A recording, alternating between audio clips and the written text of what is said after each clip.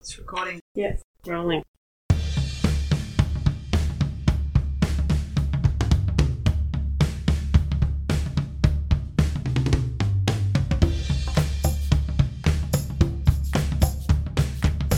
This is Reasons to be Mindful, a podcast about everyday people who practice some form of mindfulness to make life easier and more enjoyable.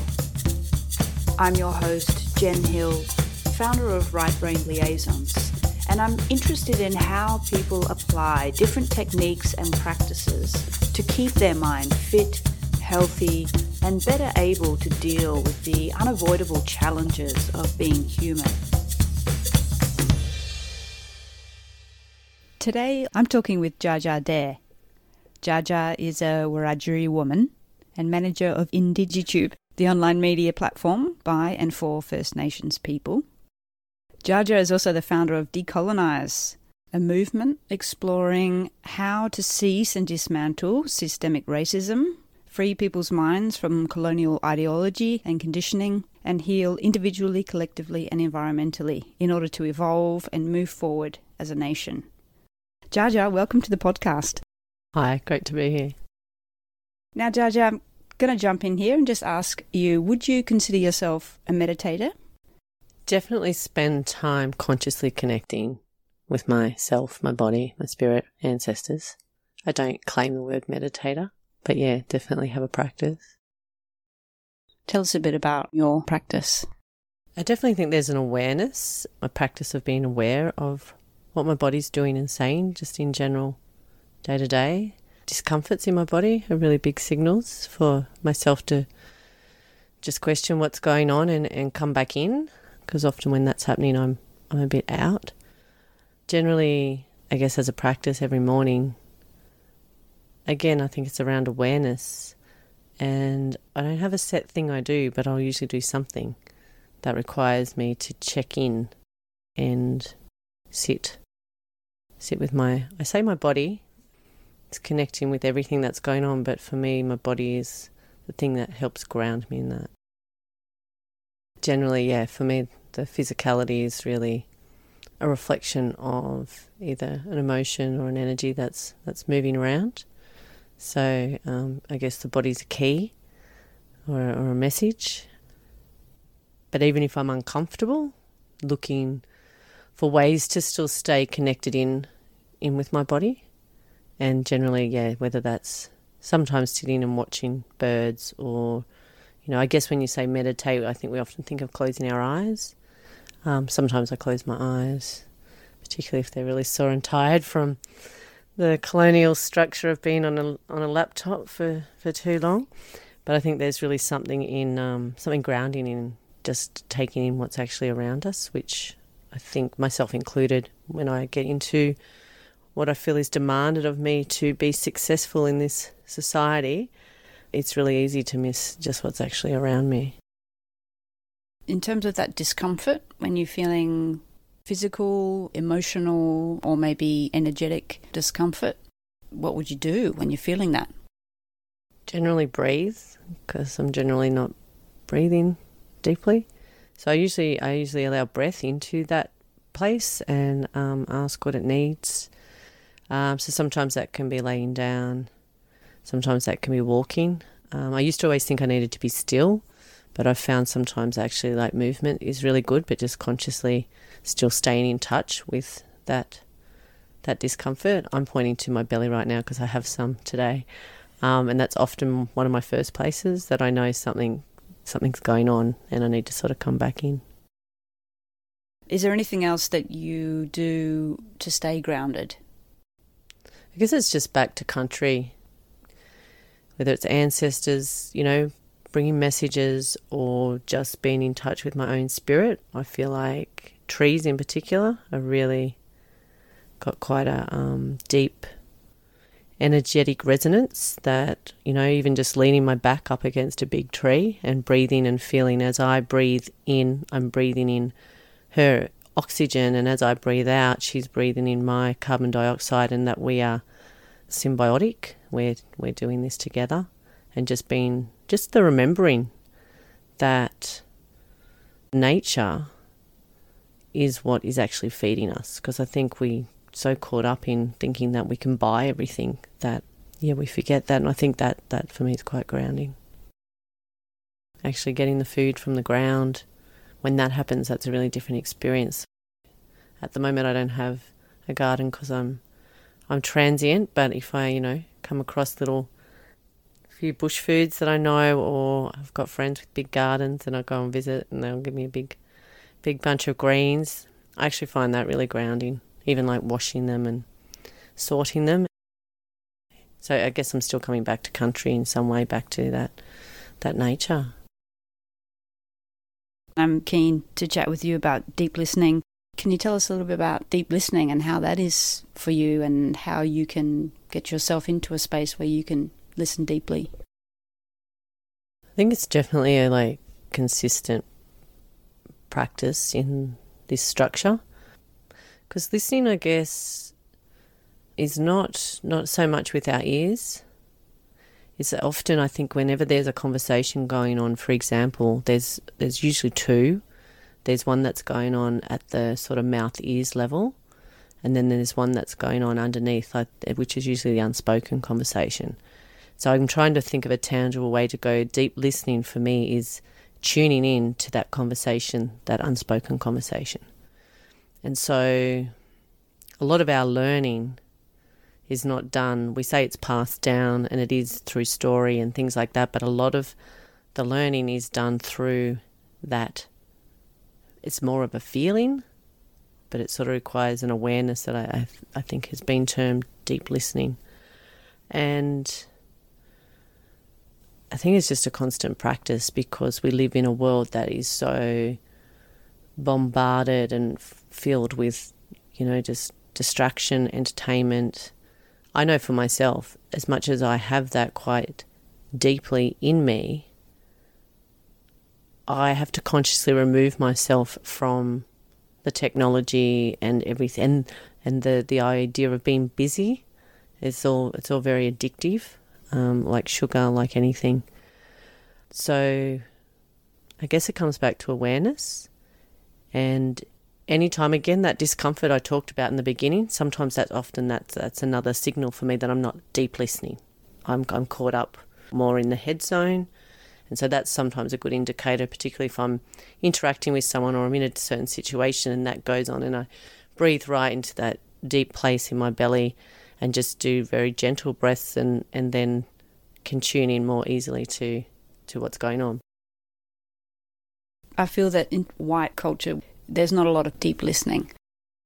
Given that you're up to so much in the world, is this something that is difficult to deal with, to be dealing with people who aren't really listening?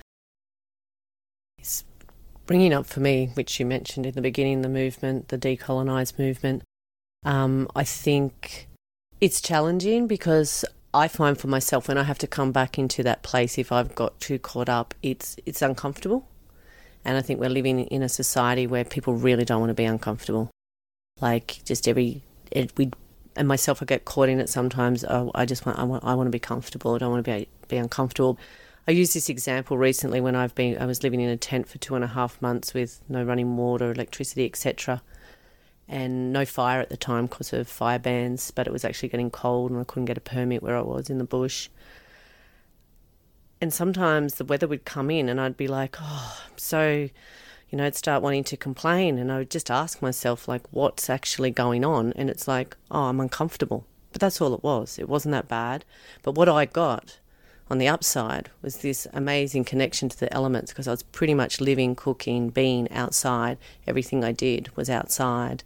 And so I was so much more attuned, and therefore receiving and able to listen way more deeply. But even myself, I had to accept that at times I felt uncomfortable. But that's all it was. It wasn't bad. But I think what you're saying is, and I do find it challenging on a whole, the society we're in is, people in general aren't really prepared to seek freedom over comfort.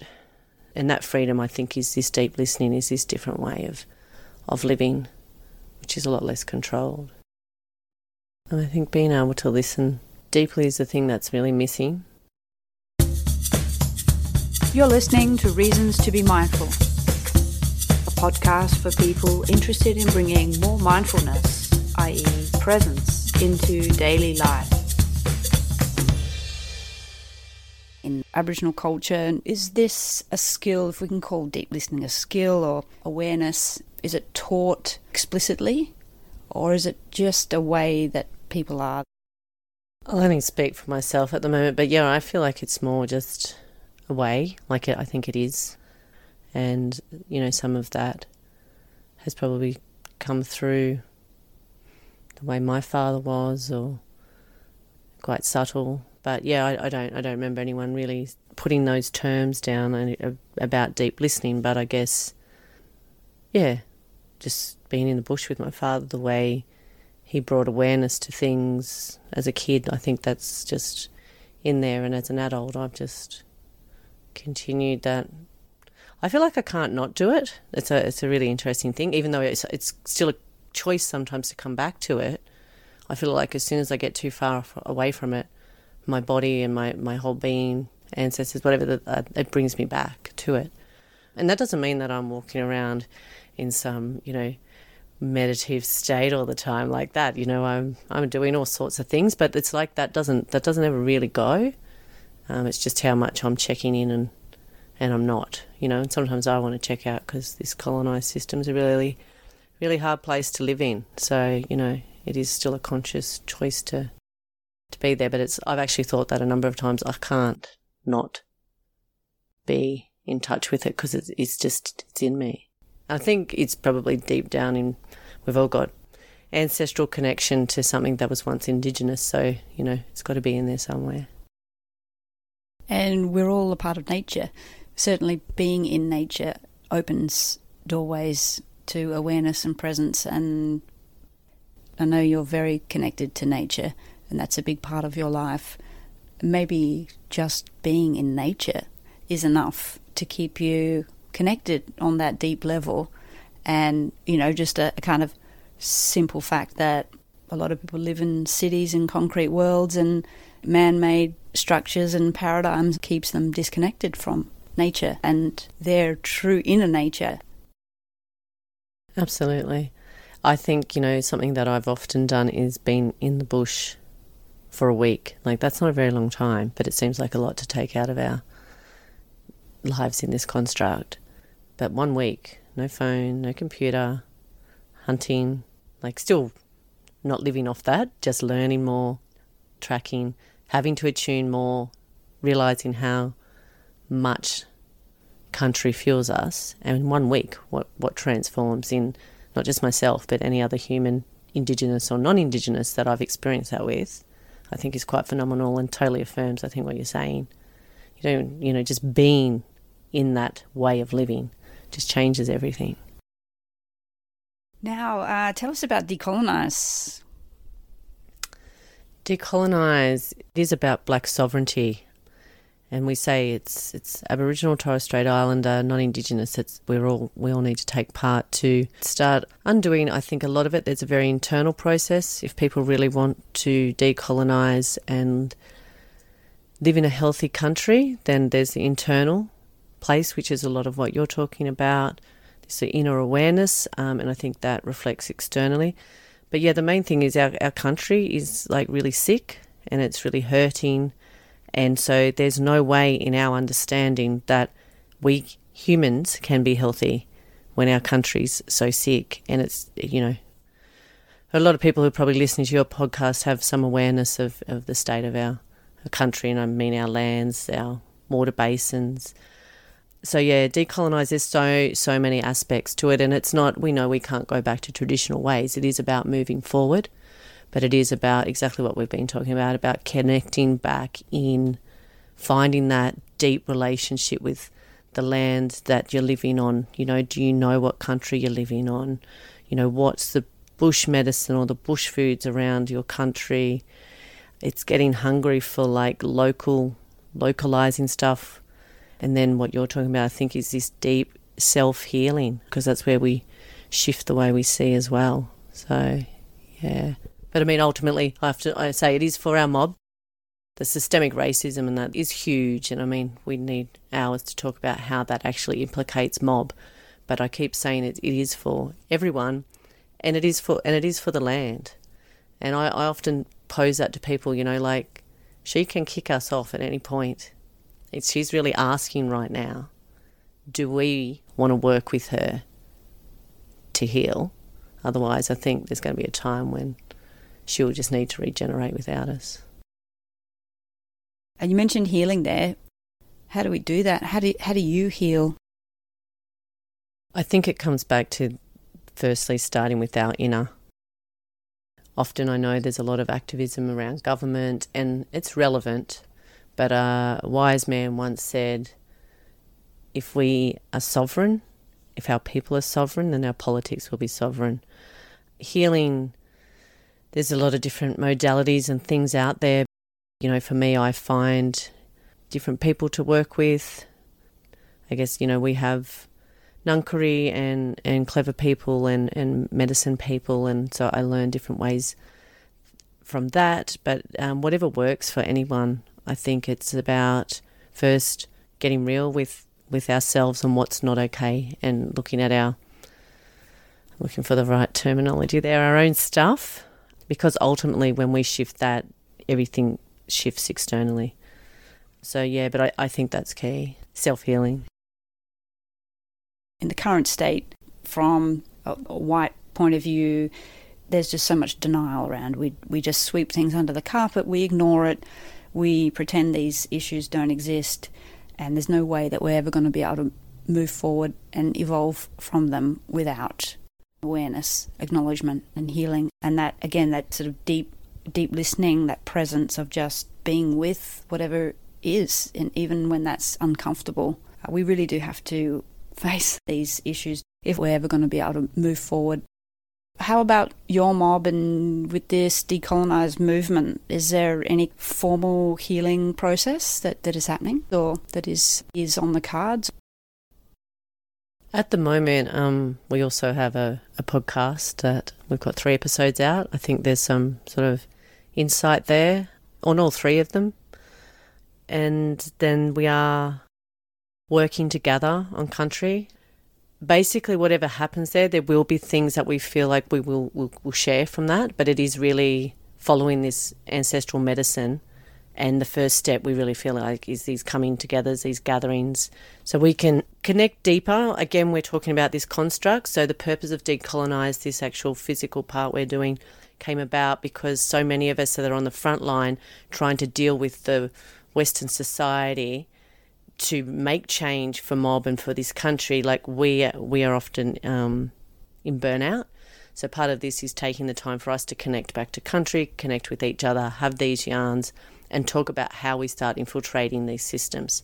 Again, that healing will be happening with us being together. That's just a natural thing. And I guess healing, like, it's a lot about self-accountability and self-responsibility and doing healing. But the one thing I think that COVID has brought to light as well is it's about connecting with each other and sharing these stories, the traumas, the pains. And in that, though, taking responsibility that this is part of our journey and it's what we need to shift. It's sort of stepping out of the blame, yet there's a lot of, again, I'm looking for another word, not great things that have happened to a lot of us, but it's still our journey to transform it. And that's what my ancestors told me at a really young age, because I got asked, why am I carrying so much heaviness in this life and why so much trauma and abuse? It's not about excusing that, but it's part of my journey. And so this whole Decolonise is us, when we come together and we share, that's a healing. That's partially how we heal, is in community. And so from there, we believe there'll be things, whether it's more podcasts or documentaries or music, and things that we can share out, and also our ideas around how we're working inward and outwardly. You're also deeply involved with music, with the First Nations music scene. Do you find music meditative or healing? Yeah, absolutely. Yeah. I think music, for a lot of us, will invigorate different emotions and feelings and that. So, I find particularly I do listen to a lot of First Nations music because often I feel like it's expressing a lot of stuff too, that I know, like some of our music, our more contemporary music, is also around expressing frustrations and the oppression and finding outlets for that. And then there's other music too, like there's some really beautiful traditional music that just, I think, can help soothe our beings. That expression is really important too in that healing process, isn't it? Letting it out, getting it out, being seen and being heard. Yeah, definitely. Yeah, actually Barker in episode 3, young hip-hop female rapper who's just sort of like killing it at the moment. She's a real powerful young one, and that was something she said. You know, she's actually, when you speak to her, she's got quite a soft voice.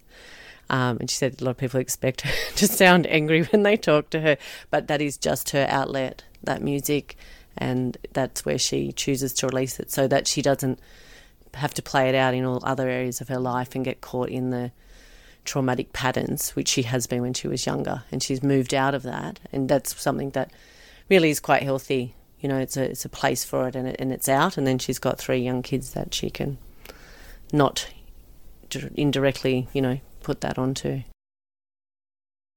You mentioned Volume 3. This is quite a cool project you've got going on. Can you tell us a little bit more about the First Sounds albums?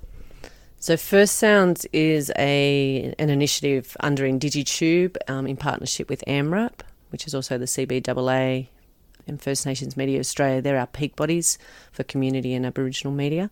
So we've partnered up, and First Sounds, the aim is to get more new and emerging music to the airwaves. So there's quite a number of artists that have, definitely not signed to any labels or haven't got their music on Apple yet. Some do. But we've just released Volume 3, and it's just getting really great traction from the radio stations and the community charts, and just opportunities opening up for some young artists that have had this music, you know, in them, and then it's just found that pathway. So, we're going to keep growing that project. And, anyone can listen to the music on IndigiTube under First Sounds. Thank you so much for your time and for sharing and for being so open and for all the work you do. Thank you, Jaja. Thanks, Jen.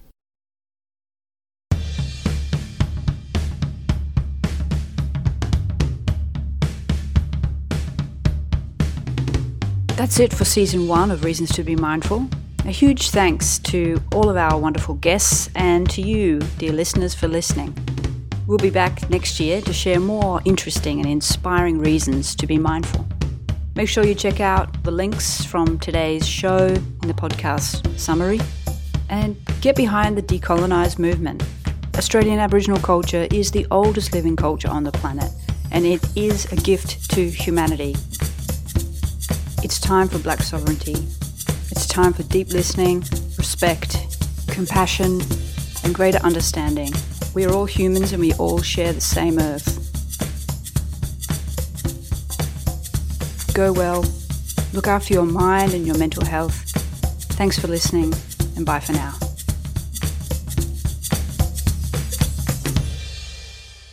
Decolonise. Get hungry, people.